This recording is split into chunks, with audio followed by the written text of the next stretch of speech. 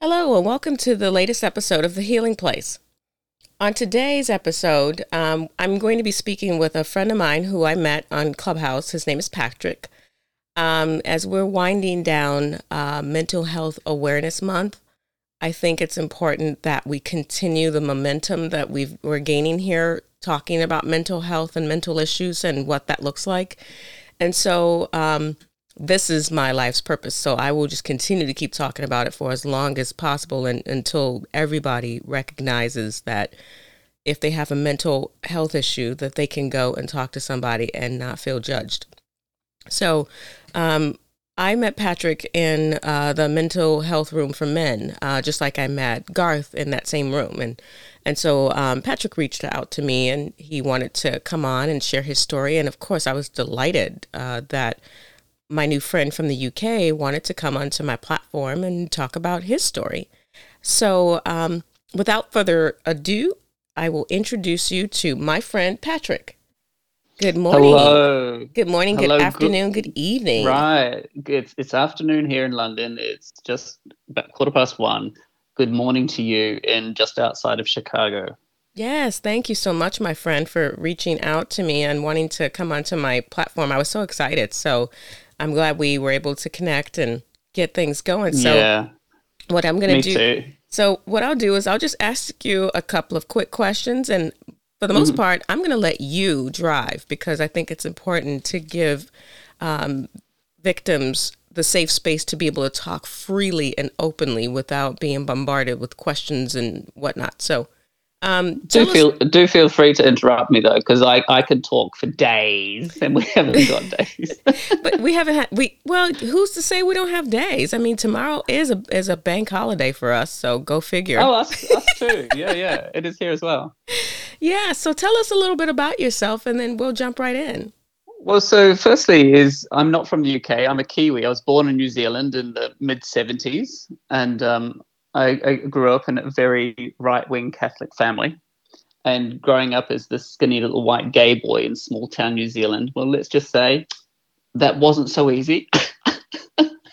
So what would you um, say what would you say were the challenges you faced being gay in New Zealand?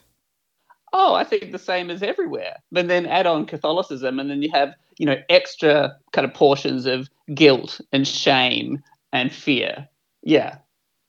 Well, first off, I'm sorry that you had to experience that because you shouldn't feel like you have to conform to someone else's way of doing things.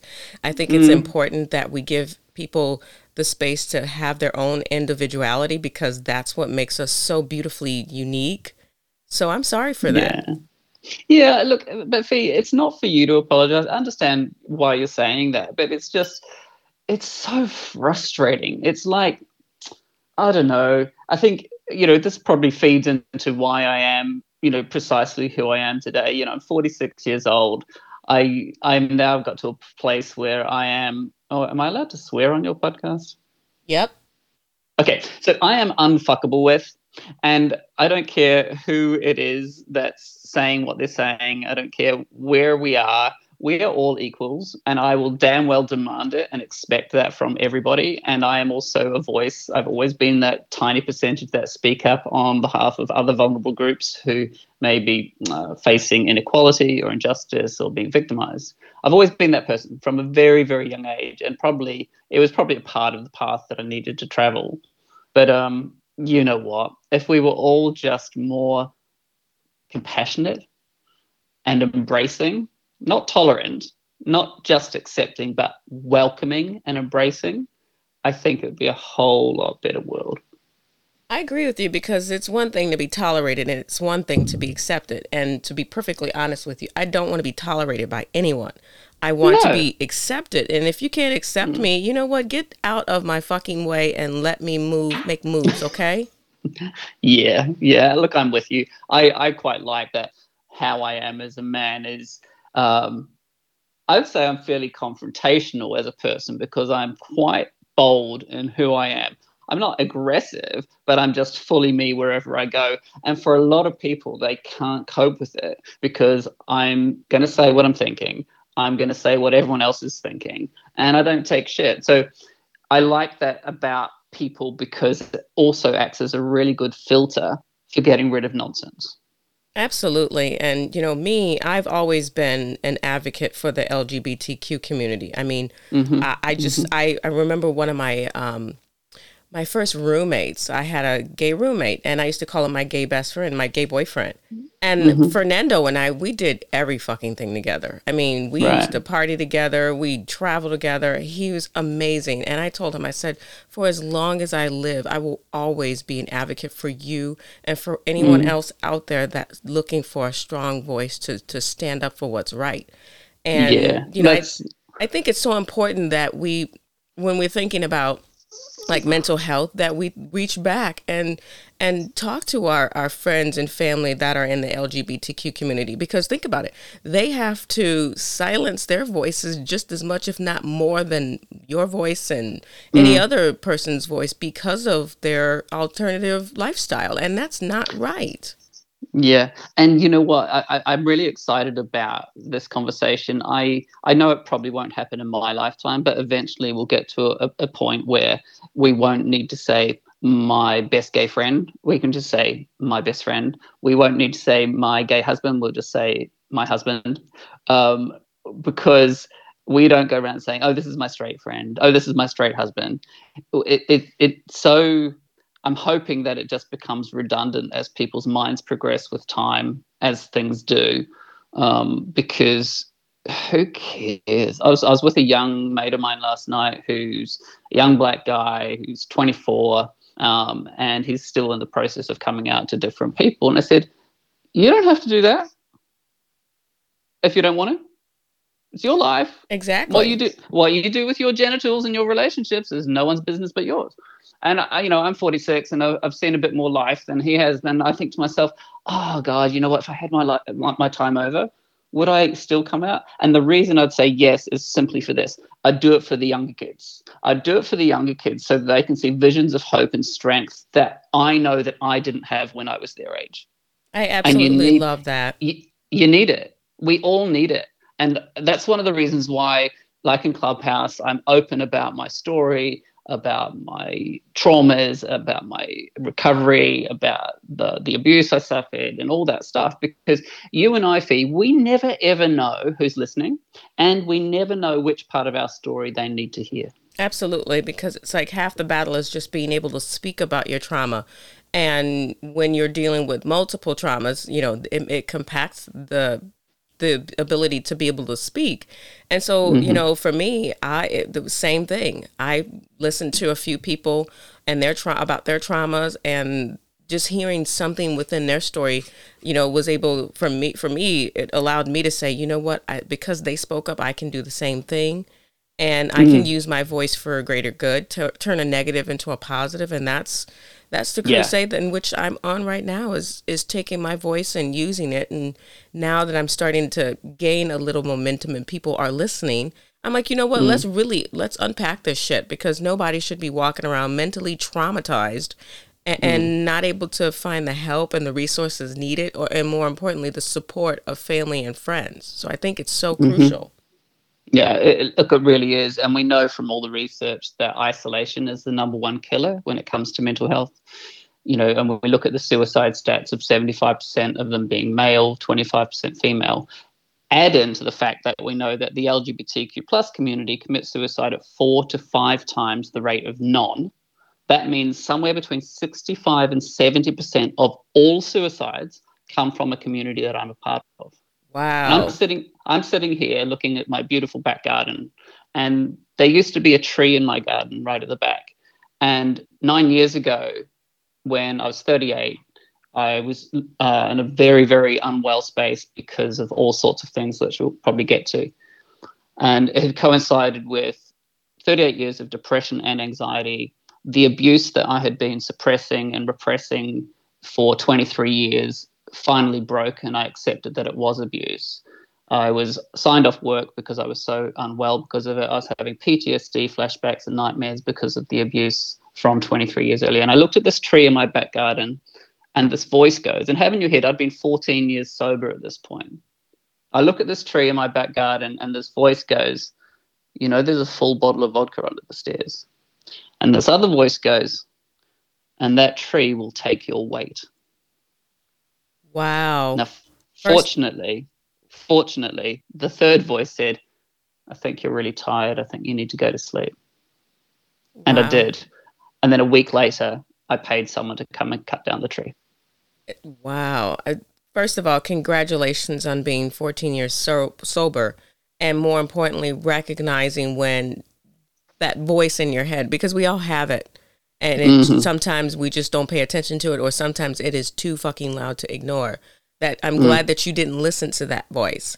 That was 8 or 9 years ago. I can't remember exactly, but I've just last month celebrated 22 years in recovery. Now, the reason I talk about that so publicly is a lot of people who've had traumatic childhoods, abuse, alcoholic homes, all of that stuff, and the LGBT community, a lot of people with that concoction of different things, whether it's just a single thing or multiple, have mental health concerns, because what it does is it changes the wiring in the brain. The wiring in the brain then has very, very deep neurological pathways that are built on trauma. They stay with you for life, but you can heal it because you can rewire the brain. Now, I didn't even know, when I was 38, I didn't even know that I'd had anxiety and depression almost all of my life. And the day after I was having this thought of this tree will take my weight, I called the closest person in my life, whose name is also Patrick, and I said, I told him what was going on. He said, I'm going to come and see you. And I was home alone. My partner was away somewhere, and he said, we need to get you to your GP. And I said, really? And he goes, yeah. I was like, why? He goes, your eyes are dead. Now, I've got really bright blue eyes, but when I'm really unwell, they turn grey and there's no light in them. And you know me well enough to know that my energy is almost always really high, positive. Well, at this point in my life, without a doubt, that was the hardest period of my life. My anxiety was so crippling, I physically couldn't leave my house because I was so full of fear and terror that this pedophile that abused me when I was 15 and 16 had come to London to try and find me. I felt that, like,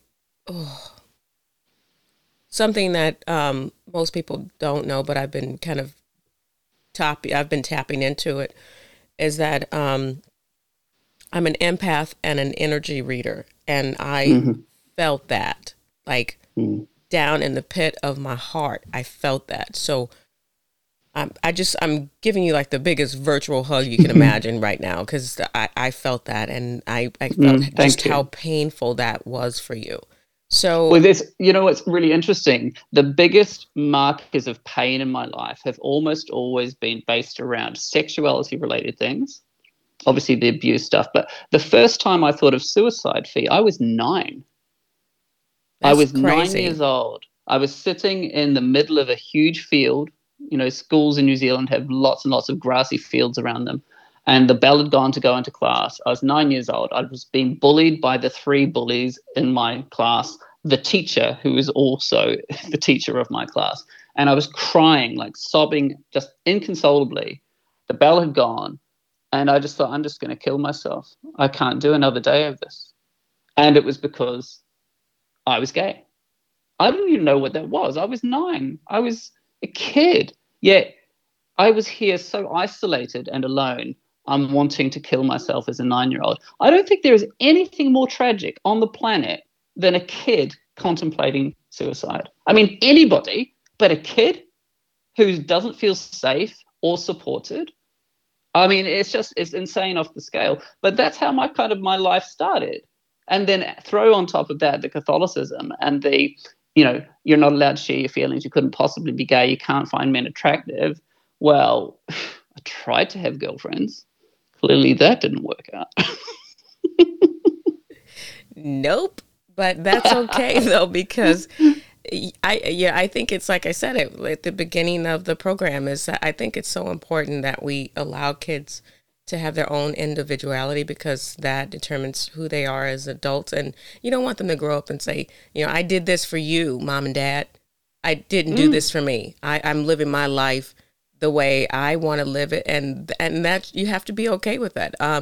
It's I was in a room the other day because we were talking about we were in Rolanda Watts in her reinvention retreat, and we were talking about overcoming trauma and depression.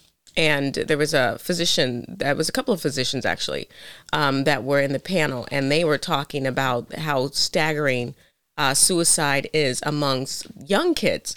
And they said that they've seen cases as young as 7. And I was like, are you kidding me? What could a 7-year-old possibly be depressed about? And they started talking about it, like, the pressures of their peers, the pressures from their parents, the pressures from school, trying to fit in. And, I actually kind of had a quick little experience with, not so much experience, but my son, he was, my son who's 10, he was just going through a little bit of depression because of COVID, because it impacted him, and that he lost a lot of his friends. And of course, being isolated, having to be at home and doing homeschooling the whole bit. And he plays video games with his friends. And so I saw like a little conversation that he was having with one of his friends in one of the instant message chats, because I check all his stuff to make sure he's talking to kids and he's not talking to some pedophile. And so he was talking to one of his friends about how he just didn't want to live anymore. And I'm like, wait, time out. I'm like, what the heck could my child be dealing with that would cause him to say something like that? And so I talked to him gently and was like, what's going on, Bubs? And he's like, Mom, I'm just so tired. I'm like, tired of what? You're 9. I mean, you're 10. And he's like, I'm just tired of all the bad things that happen in the world, and people are dying for no reason. And I lost all my friends because of COVID, and now I have to go to school from home. And I was like, oh my gosh, baby. I'm like, I know. And my son, he's just like me. He's an empath. He feels the pain of the world. And I'm like, buddy, I'm like, you can't take on the troubles of the world because you're just a kid. You're only responsible for going to school and playing and just being a kid. I don't want you to take on that burden. That's a big burden, and you're too young to take that burden on. And so I immediately contacted a child therapist that works with him. And so he has counseling sessions regularly where, the therapist is helping him tap into his feelings, because he's a very emotional little boy. He's very much, he wants everybody to do the right thing. He wants everyone to be nice and kind and respectful. And so anytime anyone meets him, they're like, oh my God, your son, he's so sweet and so kind. And I'm like, well, that's because my ex and we've worked very hard to raise him that way. And so, and then also he gets to see how my husband and how we are as a blended family. And so we surround him with love and kindness and support. And so I was like, nope, I'm going to nip this in the bud right away, because me having dealt with mental health issues, I'm like, there is no time like the present, and to get him started with the therapist right away, so that he can learn to take his empathy and put it in a way that his brain understands it, and so that he's not taking on the troubles of everybody. So I can only imagine how you felt at 9, and the fact that it's like, here you knew you were different, but you didn't know what that meant. And then to have kids bullying, and kids nowadays are vicious. They're horrible. Kids always have been. They always have been, because I was bullied as a kid because I didn't grow up in a household with 2 parents, and we didn't have anything. We were poor. And so I got constantly made fun of. And my bully, she used to pick on me all the time until I beat the shit out of her. And then she left me alone. And I didn't even want to get to the point where I had to physically protect myself, but she wouldn't leave me alone, and she kept antagonizing me, and I just had enough. It was bad enough. I had all the trauma and crap I had to deal with at home, and then I had to go to school and deal with this nonsense. So I beat the hell out of her, and her and everybody else was like, do not mess with her. She will scratch your fucking eyes out. And so I was like, well, at least they won't mess with me anymore. But I can't imagine how you felt as a kid. And I was absolutely paralyzed with fear. And the thing that you said around your boy, what's your boy's name? His name is Max. Oh, okay. You called him Babs. Oh yeah, I call him Boobs Peanut. You He's call him got every. yeah, Well, when you were talking to Max and that thing about, no, bud, you're just a kid. You can't take on the problems of the world. See, it makes no difference whether you're a kid or an adult. The human brain will do that regardless of your age. yeah. The fear and anxiety that it induces can be absolutely crippling because no one can take on the problems of the world. All you can do is look after your side of things, just for now. But when you're a kid, kids we know internalize everything. When parents separate, kids make that about them. When someone's angry in the house, kids get fearful, so they walking on eggshells, so they make it about them. And I mean, it was like that for me. And you talk to any of my siblings, in particular one sister who I'm very close to, her experience of our family life was totally different to mine. It's like she's describing two different parents because she's not gay. And that's terrible that there is that difference. I mean, yes, we know that when you're raising kids, kids are treated differently because, I mean, in my household, my sister was, because of everything that my sister had experienced, she was more the one that got a lot of attention, where I got a little bit, but not that much. And so, yeah, we know that, yeah, oftentimes kids are treated differently based on, the favoritisms and whatnot. But it's unfortunate that for you, that your upbringing was completely different of your sister's because of your lifestyle or the way that you felt inside. Yeah. And I mean, I don't even call it a lifestyle because what was my other option? It's kind of like a black person being born black and then being told to be white. Yeah. I was like, what am I supposed to do? What? Am I supposed to stay with this girlfriend and get married and have kids and do this thing? It's like, you're asking me to fly to the moon and I don't even know where the start button is. And the short answer is you just do it.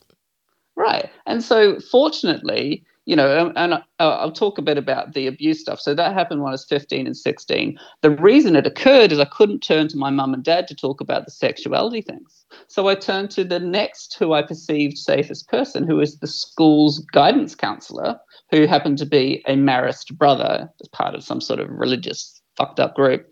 And he abused me. And I knew he was abusing other kids, but I needed someone. And so I turned to this guy. Anyway, that went on for a couple of years. And of course, my drinking and drug taking and sexual behaviors from when I was 15 and 16 on became dangerous immediately because that was my only resource available to me that I could afford and rely on. And so that's how I carried on. My father was an alcoholic, so that genetic thing was already in me. And it was just dangerous.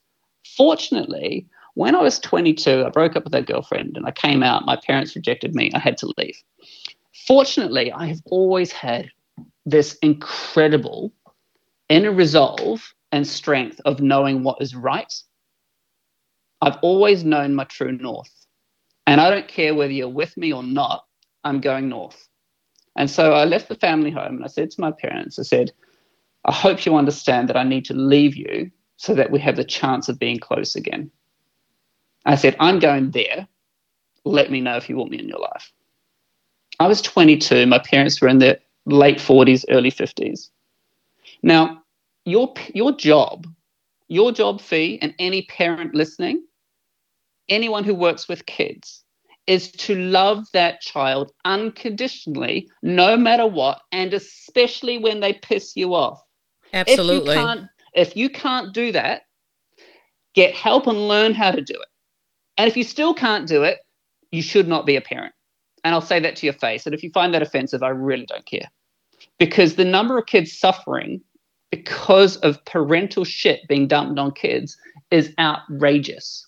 Kids must grow up feeling 100% physically safe, emotionally and psychologically safe. Because if they don't, it absolutely fucks up the brain permanently if they don't get that and don't get help and support to process it and to a point where it no longer holds emotional pain. I was 38 when I finally was in a place where, and at that point when I was 38, as I said earlier, I was 14 years sober. I had a huge amount of support and love and all that stuff through being in recovery.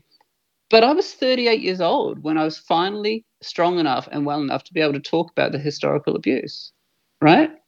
There are millions of people that never speak up, which is why I do.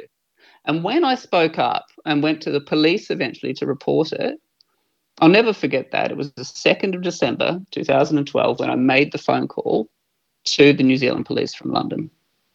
And I reported it. When I reported that historic abuse, I did not do it for any reason other than to give voice to the little boy who had none. And for the other victims, because I knew of 3 others at that point. Eventually in 2015, he was convicted. And those newspaper articles are on my website if you want to read it, because I'm public about it and vocal about it, because that is the only thing that will put an end to it. Silence around abuse is negligence and perpetuates the problem. Now, I understand not everyone feels strong enough or brave enough or has the support to be able to do that. I'm not saying do that if you haven't got that, but I'm saying I felt a massive responsibility to me, the little boy that was, and the other victims. So when he was eventually convicted in 2015, I couldn't believe it, because I did not go in for it for that at all.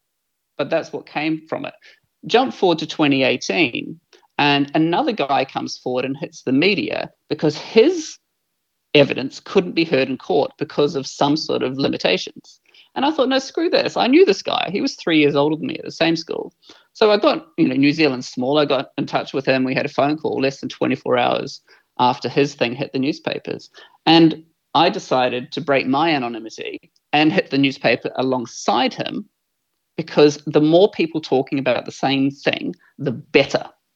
Like similar to Black Lives Matters, the whole thing about everyone collectively speaking up against atrocities and inequalities and injustices, that really, really matters.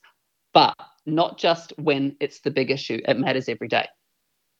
I think it's great that we have these big events, but that's not the change point. The change point is, what will you do today to make that difference? Absolutely. It all starts at home, and it starts with grassroots. And yeah, it's great to have these big, huge promotions and things that are grand. But like you said, what happens when the dust settles and the confetti is no longer flying in the air? You still have to keep pressing forward. Absolutely. It's all of us, and all of us have a responsibility to make this world a safer and better place. And so when we hit the media, this guy, Steve Goodless, and myself, we hit the papers. It went right across the whole country, every newspaper. And what happened from that is we set up a Facebook group for the particular years that this pedophile was working at our school. And within 2 weeks, 12 other guys had come forward. Wow. That's crazy. I now believe that I needed to be one of the victims because nobody else was going to speak up and go to the police. Yeah. I mean, we'll never know, but that makes sense to me now. And I know we make sense with hindsight, but I've always had a character where it's like, no, fuck you. No, what you've done's wrong. That's not okay. And interestingly, because I'm so vocal about all these different things that I've been through in my life, people keep coming to me because they know they are safe with me, because they know that I have the strength to hold space for them no matter what their story is. It is such a privilege and an honor to be able to do that in my coaching work. That's why we're here, Patrick, because it's the same thing. People feel safe and comfortable with me to be able to come and talk to me about their innermost feelings. And, my husband, he jokingly will say to me, oftentimes I'll be on the phone for hours with one of my friends, and he's like, you're on the phone for hours? I'm like, sometimes people just need to be heard. And, for me, one of my strongest traits is just being able to listen. And that's half the battle, is just being able to listen, not necessarily, it's great to contribute, but most of the time people just want to be validated. And so I'm that validator. I'll sit there on the phone and with my friends for hours, and every now and then you'll hear, yeah, yep, girl, yes, oh my God. And then I just let them speak because people just want to be heard. They just want to know that someone can hold them with the love and safety that they never had. Absolutely. Most of my clients cry in the first session because the pressure of the suppression and repression has built this absolute ticking time bomb. And then all of a sudden, they were sitting with me, and I don't have any expectation or demand. And the release valve comes, and then it pours out. Now, imagine what it would be like if all of us could offer the safety and the unconditional love that we all so desperately crave, need, and want. That connection of, I'm here with you. I want and need nothing from you. What would you like to talk about? Yeah. I mean, just think about if everybody felt that way, we probably wouldn't have the problems that we have in this world. Think about it. Because everybody wants to be heard, and people that usually that are crying out the most are the ones that are inflicting the most pain. Because again, hurt people hurt people. Mm-hmm. Right, and I had this. I also coach children, which I love. I used to teach kids. I was a primary school teacher, an elementary school teacher for 20 years. I stopped that a couple of years ago, but I coach kids, and I had this 10-year-old start with me a few weeks ago. And in the first session, he said he wanted to work on his confidence. That very same day, I had a first session with another guy who's in his 30s, and he said he wanted to work on his confidence. Now, who would you rather be? I'd rather be the kid. Right. Now, the point is, imagine if all our kids had access to resources freely that would empower them and enable them to build their strongest sense of self, their healthiest sense of self, so that when they're in their 30s, they aren't saying, I want to work on my confidence. They're like, actually, can you help me think around how I'm going to develop this business? Exactly. Or something grander than the basics that, I hate the word should, that could have been there when they were younger. And I think, I mean, I will work with anyone that wants to do the hard yards, but I do say to people, if you're after a shallow coach, you best not work with me. All right, now you tell them. You're not going to get shallow here. But don't get me wrong, as you know, Fee, I can be deeply shallow when it comes to my humor and making fun of things and having a laugh. But of course, when we're working, it is really beautiful, beautiful work. And I love it. It's such a privilege and honor, which is why I'm so excited about the app, the Mendable app that I'm a part of the team developing. Oh my God, that's amazing. That is going to change the world when it comes to mental health. It is going to change the world when it comes to men in particular, building safe communities online where men can talk to men and be fully seen and heard. It's going to be a game changer. And that we've got the tech for the patent that can pull biometric data through your mobile phone is unbelievable.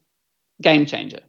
I for one, am super excited about it. And, I'll do absolutely everything I can in my power to promote it and make sure that men know that there's resources out there where they can go and get the support. And that was the reason why when I fell into the men and mental health room, I brought Dutch in and I brought President Vinny, because I thought it was important that they themselves have a very good, strong support system of men that they can go and talk to and don't have the stigmas attached to whatever they've gone through in their life. So very crucial. Absolutely.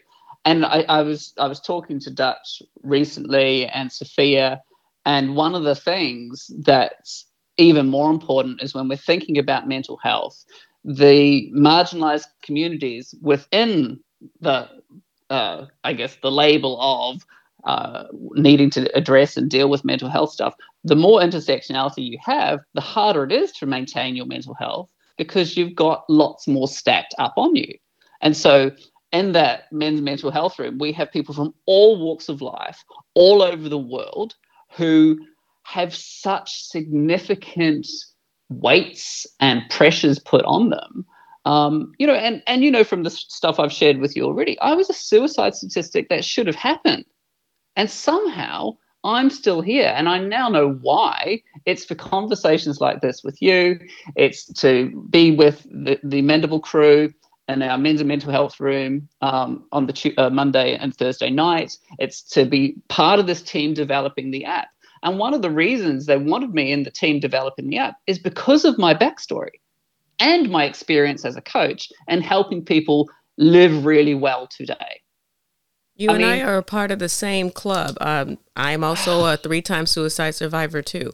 And the reason this is the reason why I'm still here is because of this podcast and being able to give people that free space and that safe space to be able to voice who they are and what they've gone through. Because I shouldn't be here. But there was more work for me to do, and now I'm realizing this is it. This is my purpose. So it's unfortunate that we both are a part of that club, but I'm still glad that both of us are here because now we can get to do the work that we were called to do. My mum died in April 2020. I helped care for her last 6.5 months. I went back to New Zealand to say goodbye. And then the day I arrived, it was really clear I had to stay to help her live well as she died and help my father care for her. She had motor neurone disease. And she said to me about 5 years ago, she said to me, Patrick, your brain is way too big for schools. And I kind of sort of knew what she meant. But after she died, I'd had to resign from my job to care for her. And after she died, I was like, oh, no, my teaching in schools is finished. That's gone. And it was just so clear to me that I was only supposed to be working as a coach, working with, individuals or companies to improve whatever they wanted to do. And what's happened since I made that decision, or I do say mum made it for me really, is all these incredible opportunities are coming to me. All I'm really doing is staying in the same place, repeating what my purpose and passion is. And I'm meeting people like yourself and Sophia and Dutch and then the Mendable app team. And all of a sudden, I've got this whole thing happening that is totally in alignment with the business I set up 4 years ago, where I wanted to dramatically reduce the suicide stats. Now, this app that we're creating, Mendable, will literally save lives. But for me, and I'm saying to the team, that's not good enough. I mean, that is good. That's a great thing. But we then need to improve them, because to save a life is one thing, but you can live very, very miserably. And I call that survival. We need to do better, and we need to help people thrive. And how we do that is we give them the love, the unconditional love, the safety that they need, and then we help create opportunities. So the work that we're doing is going to be a global, sustainable thing that will save lives and change lives for the better. And this business and the Mendable crew, the app development, that on its own is going to create a huge amount of employment. And obviously there's going to be a massive charity part to the legacy that we're building. And I'm just so excited because all of a sudden it feels like, oh, yeah, another reason why my whole backstory makes sense, Yeah. And can I just say that just hearing you talk about what the Mendable app is going to turn into, I mean, I loved you the moment I heard you speak. I'm like, I know Patrick and I are going to get on really well. But I love you even more now because I'm like, you're a part of that same journey that I'm walking on. And making sure that we need to break that cycle and break the stigma that's attached to mental health. Well, do you know what? I was thinking about the stigma thing. I think the stigma is perpetuated by the individuals who have mental health concerns. Yeah. This is my thinking. I'm very vocally, openly gay because I choose to be for the kids who are younger than me who don't have the strength that I do, okay? I talk about my anxiety, I talk about depression, I talk about the suicidal ideation and all that stuff. I do it deliberately. Now, I don't feel any stigma whatsoever around anything to do with my mental health because I have decided to not have it. And the reason I don't have it is because I keep talking about it. See, I think that stigma is based on fear and shame. Now, fear and shame cannot exist in the light. So as soon as you shine the light on it and you talk about it and you share a bit of your story with someone, there is no fear or shame because you've stepped into your vulnerable strength. And when you do that, it triggers empathy in you and your listeners, wherever they are, whatever platform, whether it's one-to-one or on Clubhouse or whatever. And as soon as empathy is triggered, there is no stigma. I agree, because I talk about it all the time. And do you feel stigma still? Nope, not at all. I am comfortable in myself and my experiences. And just like, I tell people, yes, I have PTSD, I have anxiety, I have minor depression, but they don't have a hold on me. And I've worked through my PTSD, my anxiety, and my depression. And I know when I need to fall back and go into recovery mode or what I like to call recalibrate myself so that I continue to stay on that path. So just because I was clinically diagnosed with these issues, they don't have a hold on me. And I'm going to keep talking about them because the more and more I talk about them, the stronger I become. And like you said, I'm talking for those that don't have voices. I'm talking for those that are no longer here because my mother and my sister, they're not here anymore. And they didn't get a chance to say, this is what I'm dealing with. So I'm speaking for the voiceless. So I'm going to continue to keep speaking. And I know you're going to keep doing the same thing. And we need to continue that momentum to the point where every single person is like, oh, yeah, I've got depression, but, and just keep going on with the conversation as if nothing was ever said, because that's how it should be. Yeah. I think the other thing is, we're kind of stepping into the period of time with mental health, variables, different aspects of it, where we now have much more information. We now understand the science around it. We now know what's going on. But interestingly, lots of people don't, because they're not in that sphere. So the more you and I speak, or anyone speaks, and I'm not saying to any listener, you need to speak up. I'm not saying that. You only ever do what's right for you, because if you're in a vulnerable space or you're not ready, that could be really dangerous. So you always listen to your gut. However, people who are maybe feeling stronger in themselves, I think we have a responsibility to those who aren't, because that gives hope. It empowers others, which is why I don't have any secrets. I'm happy to talk about any aspect of my life because I'm now fear and shame free. So that's, for me, the most hopeful place I can live from, because I can just be all of me wherever I go. And how you're hearing me now, Fee, this is exactly how I talk to anybody in any sphere. I don't need to have different versions of me, because the thing that's making my business successful is everyone gets all of me all the time. I don't have to edit or filter. That is the worst thing anyone could ever do to live in a healthy, successful way. I think it's important that you're absolutely right, that we always maintain our self of authenticity. Because I don't like fake things. I don't like fake people. I don't like fake attitudes. I don't like fake anything. And so I think it's crucial that you maintain a level, a high degree of authenticity as you're speaking, because that's what the voiceless need. They don't need the fakery, or they don't need the filtered pictures on Instagram and all this other bullshit that people they look to for inspiration or guidance. The level of authenticity and realness, and even if that means that it's deep and painful, that's what they need to see. That's what they need to feel. Yeah. Now, deep and painful is the solution for living a really rich quality life. Absolutely. Because if you think you're going to go shallow and always happy, well, then you're denying, quite possibly, a lot of yourself. The thing with emotional and psychological pain is we've been conditioned to think of it as bad and negative. The reality is they're feelings that are painful. They're not bad or negative. They're giving us messages to do something with them.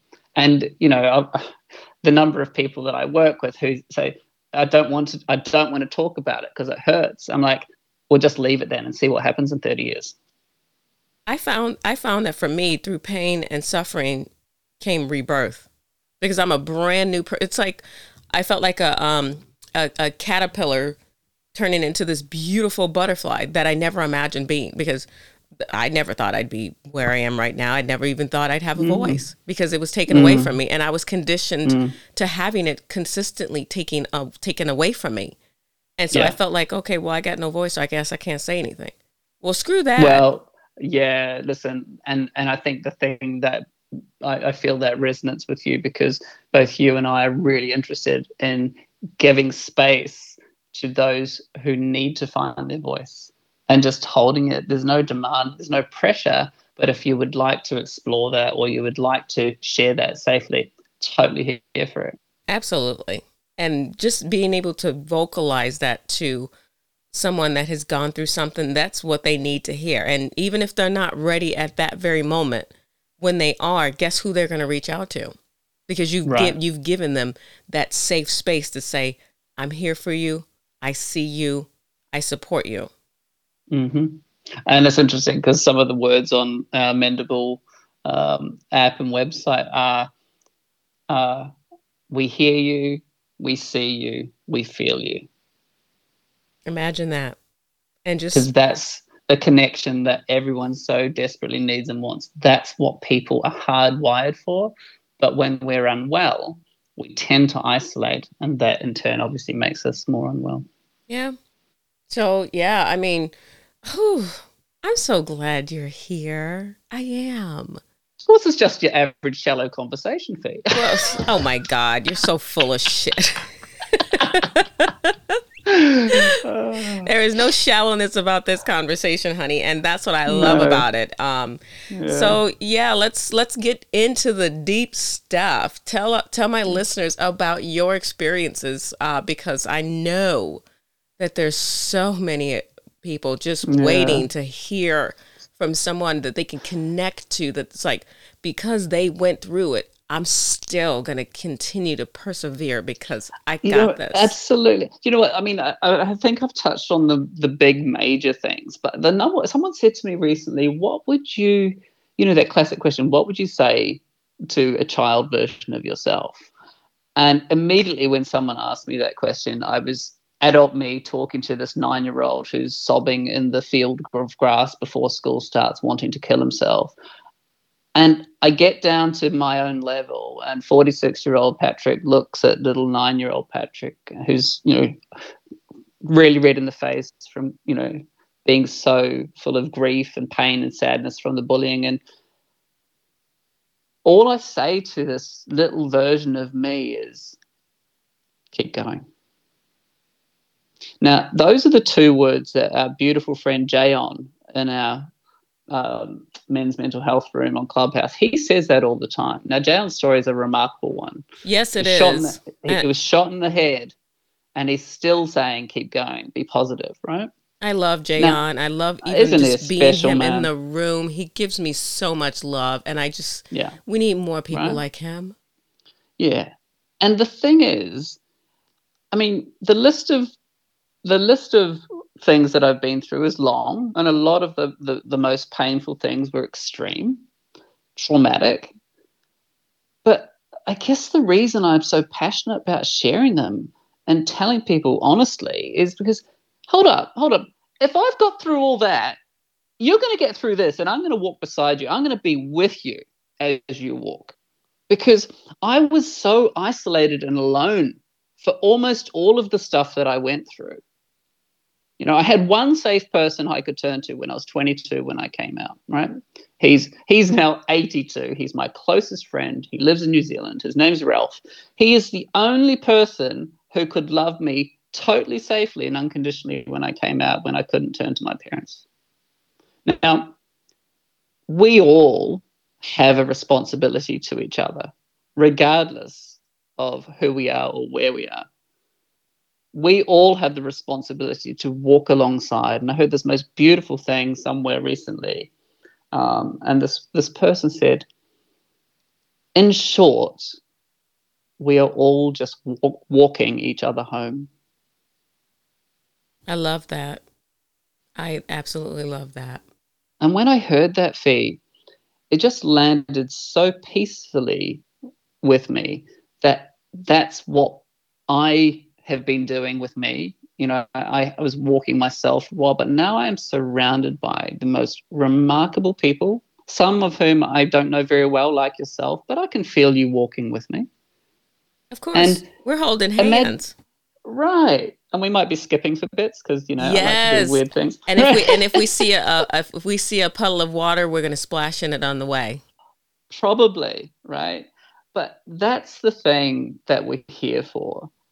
Being totally present and available so that the people who we're walking alongside, whether we know them very well or not, feel that safety and that unconditional love and connection that really helps us all live so much more gracefully and beautifully.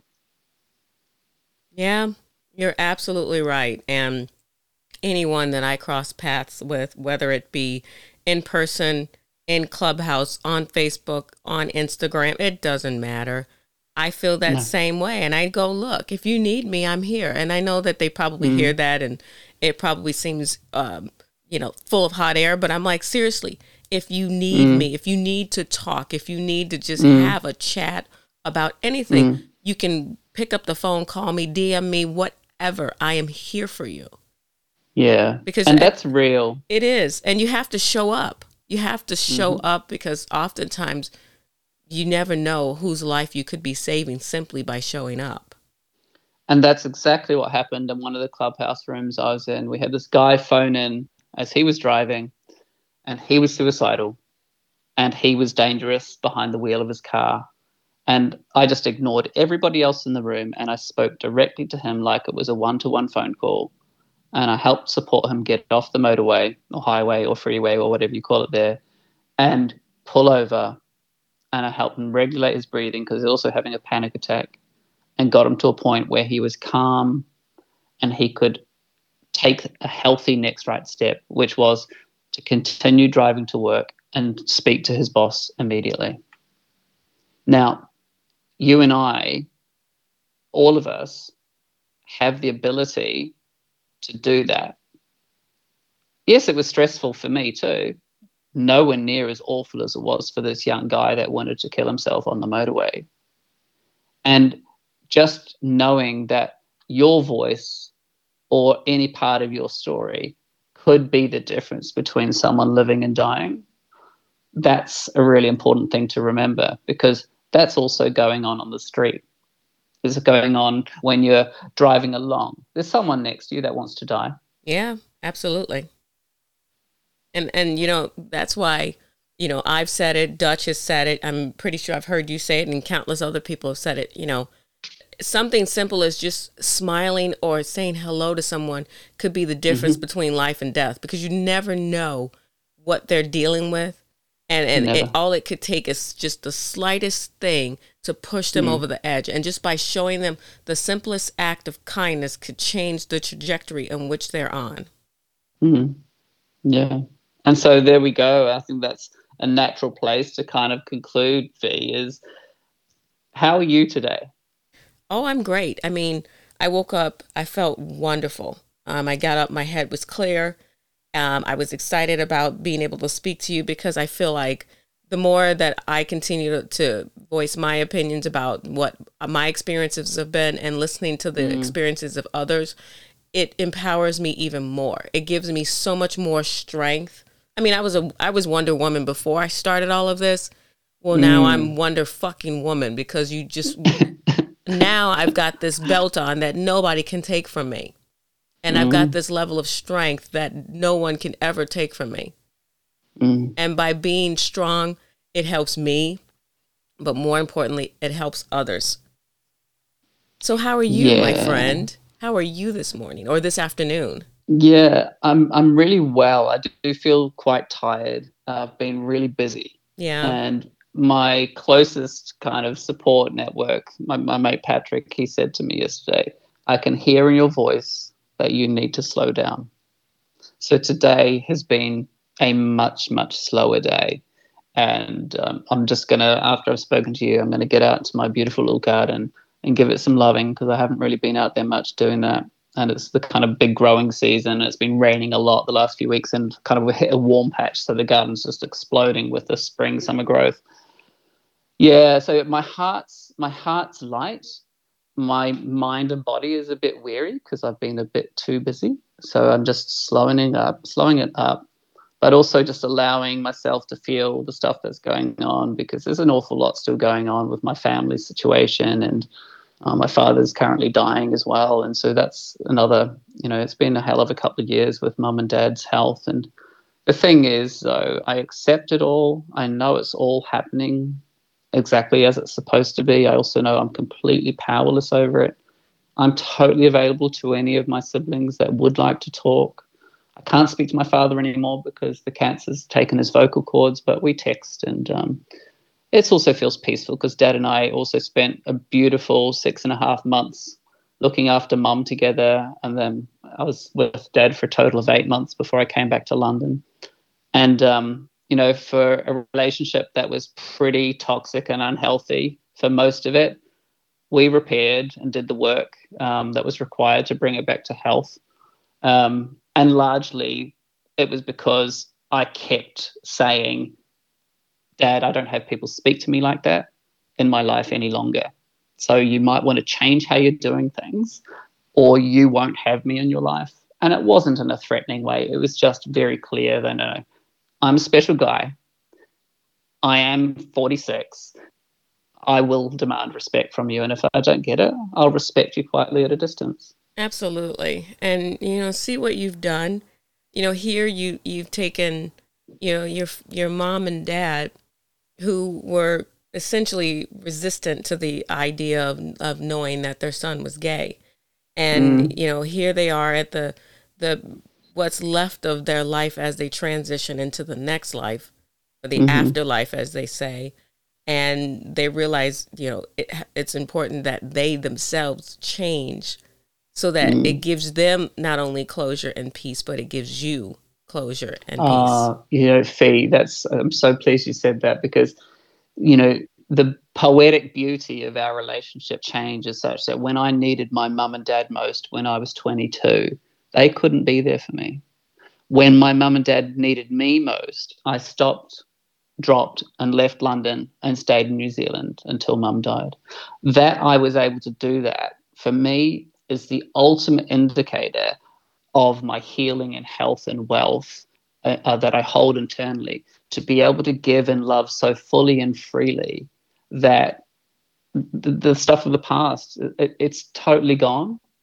It doesn't mean it doesn't get triggered at times. It doesn't mean that my father still can't piss me off, even though he can't talk. Of course he can.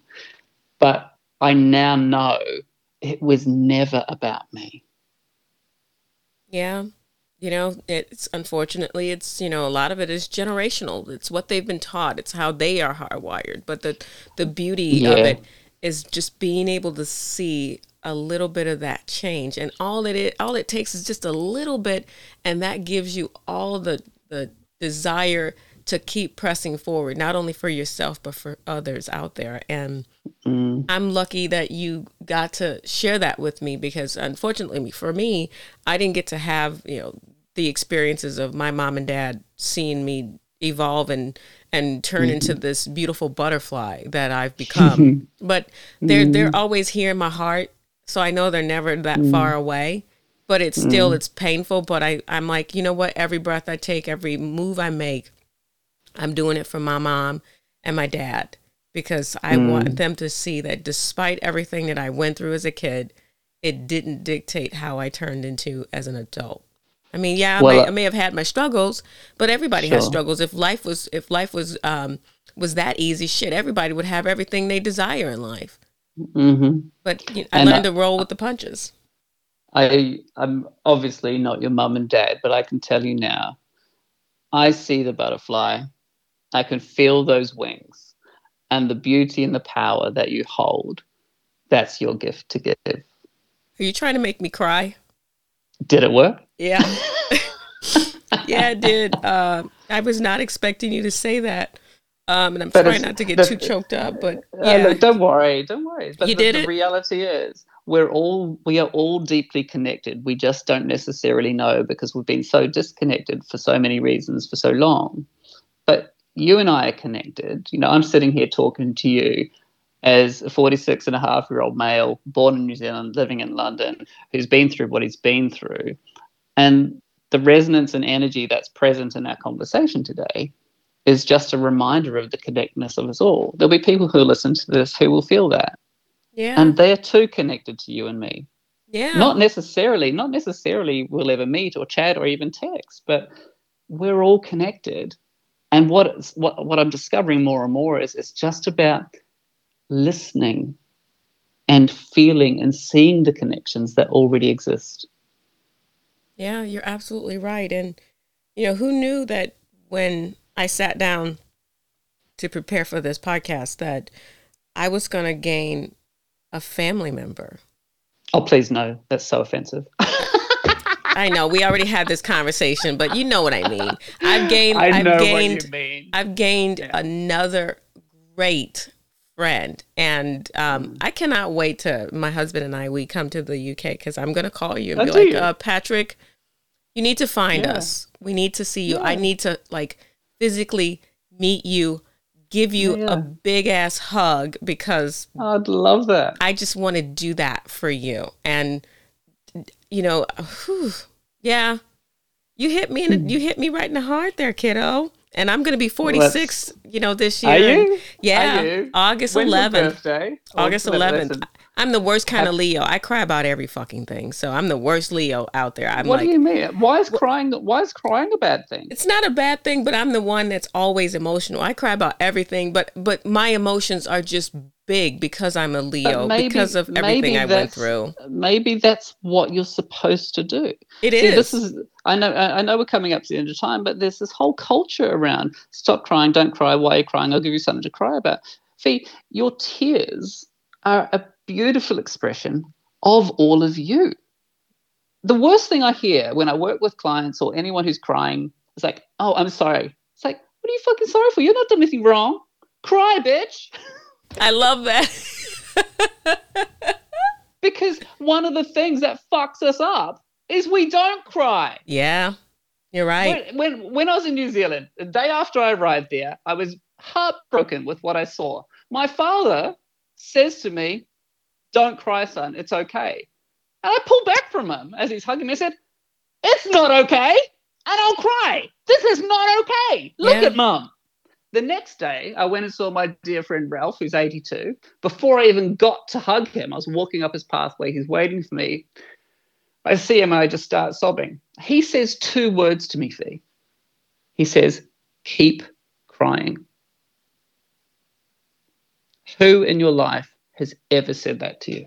Nobody. I mean, and especially where I came from, because my family, anytime you ever had an emotion, most of which was oftentimes it was crying, they're like, be quiet, don't say anything, and so I got so conditioned to keeping and bottling up my emotions that I find myself apologizing a lot for crying. So thank you for pointing that out to me. That's something I have to work on. You need never ever do that again. And when your little ones are crying, just say to them, how are you really feeling? What's really going on? Because when we can tap into those core feelings of sadness, fear, hurt, rejection, frustration, maybe a bit of anger, when we can express that, name it, and feel it, that's the healing. Yeah. For as long as we don't feel it, we can't heal it. Absolutely. You made my love tank overrun with love. And that's the point, because I now love me so fully. What you're getting is my overflow. Isn't that amazing how we give to others and it gives us more love? Yeah. Because that's my mantra every day.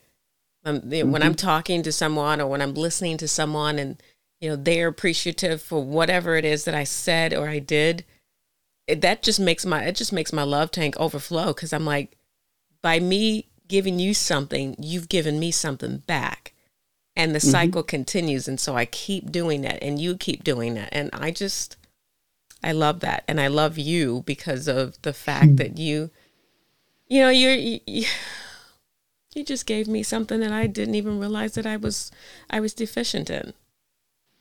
And I The appreciate beauty, that. yeah, the beauty and peace of health that I now have is I now know that I don't necessarily need or want anything from anybody, because I now know what it was I didn't have. So I give that to me. I, of course, still have needs and wants from loved ones. You know, I want to be connected. I want to be significant. But I can now give so freely because I've given so fully to me.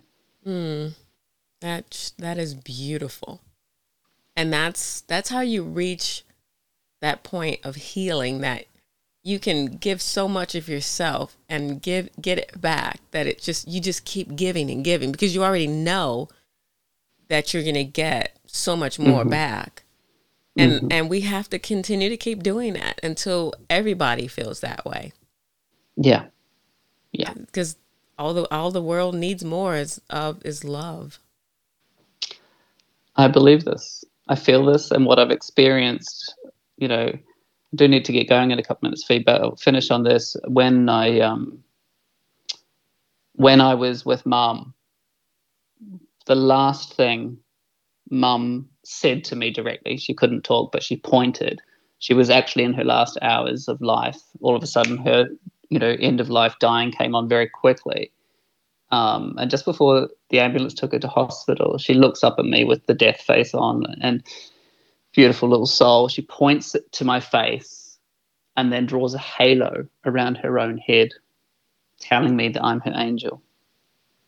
Oh my God. The reason she did that is because what I got with her and gave to her and we worked on together in those last few months of her life is we worked on and with pure love.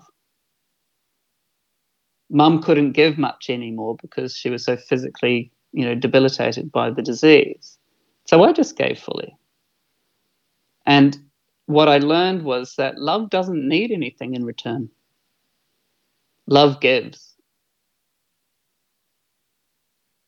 And as you're sitting here, you're describing your mom's last moments. I was there. Yeah. I can see it. And it's just, it's so beautiful. And you really are an angel. You're an angel not only to me, but you're an angel to so many people out there that's just looking to find someone that gets it. Well, to put the real twist on it, also have in your head that my mother also called me a whore. Oh my gosh. And I said to her, oh, she couldn't talk. This was gestures and writing on a whiteboard. I said to her, do you know what, Mum? I said, you're right. I am a whore. And finally, I am so pleased that you love and accept me for all of who I really am. Thank you. Right? So my takeaway, if we bring all this together to finish this beautiful episode, is my mother thinks I'm an angelic whore. Imagine that. Imagine that. Patrick, your energy is so infectious and it's so refreshing. And I know that my listeners, when they hear this episode, they are going to fall in love with you just like I fell in love with you. That's really kind. Because you really are an angel, and you really are the pillar of strength that every single person needs to have in their life, because you've gone through it. You've survived it. Well, the thing is, right, and this is the beauty of technology and things, it's like, I am in their life. I have been all along. And then if they want to connect, they can. Yeah. And who knew the technology of Clubhouse would bring so much more love into people's lives, including mine. Absolutely. Man, yeah. I can't tell. So I've been on Clubhouse for 2 months.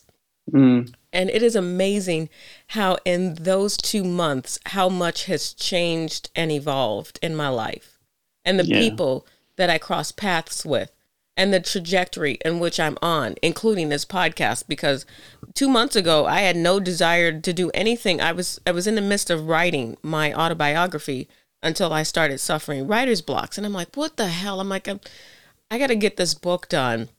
as my therapist, she was like, Fee, you need to do this book. People need to hear your story. And so then it just so happened that I heard about this Clubhouse thing. And you know how it is. It's like you have to get invited to the party. And I'm like, shit, I haven't gotten invited to the party. I guess I'm not cool yet. Well, then I got invited to the party and I'm like, oh, let me put my party dress on. And it's amazing how I've connected with so many people from all over the globe. I was just in the room yesterday. It was a Scottish room at Rainbow Warrior he was in, and he comes into the men's mental health room. And it was so beautiful. I was just sitting listening. And I was listening to all these Scots, and they were talking about things that matter. How they were talking about how we need to just treat every single person with kindness and stop with the racism and the bigotry, and stop, shaming people because of their lifestyles and this and that and the other. And I was like, wow, that's so beautiful to me. And I walked away from just listening. I did not contribute. I had my hand raised because I was so excited that, since I really didn't know a lot about who I was when I was growing up, I went on this journey of, trying to figure out who am I from an ethnic standpoint, because I knew that there's a lot of different mixtures in there. And I was so excited to see in my ethnic DNA that I'm also part Scottish. And so I was all excited because I wanted to go in the room and go, I'm part Scottish, yay. But the universe was like, no, I want you to listen. And so by listening, I was hearing all of these beautiful stories and people that are coming together. And I'm like, I wanted to just like go outside and yell because it was great. And it's amazing how with technology, how you connect with so many people from all walks of life. And that just goes to show you, beyond the color of our skin or the texture of our hair or the color of our eyes, we're all human beings. We all want to feel loved, supported. We want to feel like people care. We want to talk about things that matter. Some people want to talk about shallow things, but we'll put them in the corner. But we want to talk about and be about changes that is very much needed. And that's, that's the reason why I'm on this crusade about talking about mental health and my mental health struggles, because people need to be talking about this regularly. People need to feel like I'm okay to say I have a therapist. 'Cause shit, I'm telling everybody, I'm like, yep, I got a therapist. It was funny. So I went to our local farmer's market yesterday with my best mate who lives across the street from me. And her daughter, she accompanied us. And so we were all excited going to this farmer's market. And I heard somebody call me. I'm like, who the hell would know me? Because yes, I know a lot of people, but I don't. It just so happened that it was my therapist. And so I was like, oh my gosh. So I walked up to her and gave her a big hug. And so I had my mate and her daughter come over, and I said, guys, let me introduce you to my therapist. This is Diane. And I just remember how comfortable and relaxing it felt for me to say that. And I wasn't ashamed. And so that's, as we continue to have these conversations, I want people listening out there to not feel ashamed to be who you are. Be your authentic self. And the people that you need to be surrounded by, they will find you. Or you can seek them out, but more importantly, they will find you. So you continue to stand firm in who you are and the space that you're in, and stand true to who you are, because your tribe will find you. I promise you this, because I'm finding my tribe all the time. And it empowers me that much more. And so as we close out our session, I tell my listeners all the time the importance of self-love and self-care. It's the best kind of love and care you can give yourself. And before you can, because you can't pour from an empty cup, and you can't be your best self for others out there. So always remember, celebrate the small wins, take time out for yourself, and remember that, just when you think you're out there all by yourself, you're not. And all you have to do is just speak up, and you'll realize just how big of a tribe that you have out there in the world. And if I could just add to that, my last words are, you are not alone, and you never were, and you need never be again. Perfect words to end by. Thank you so much. Thank you, my beloved, for coming here and sharing your story and just giving me something more than I even expected to receive. So I love you for that. And my pleasure. Thank you, Fee. thanks again. So thanks again, guys, for listening in to The Healing Place. I am your host, Fee. Tune in for the next episode as we close out. Take care.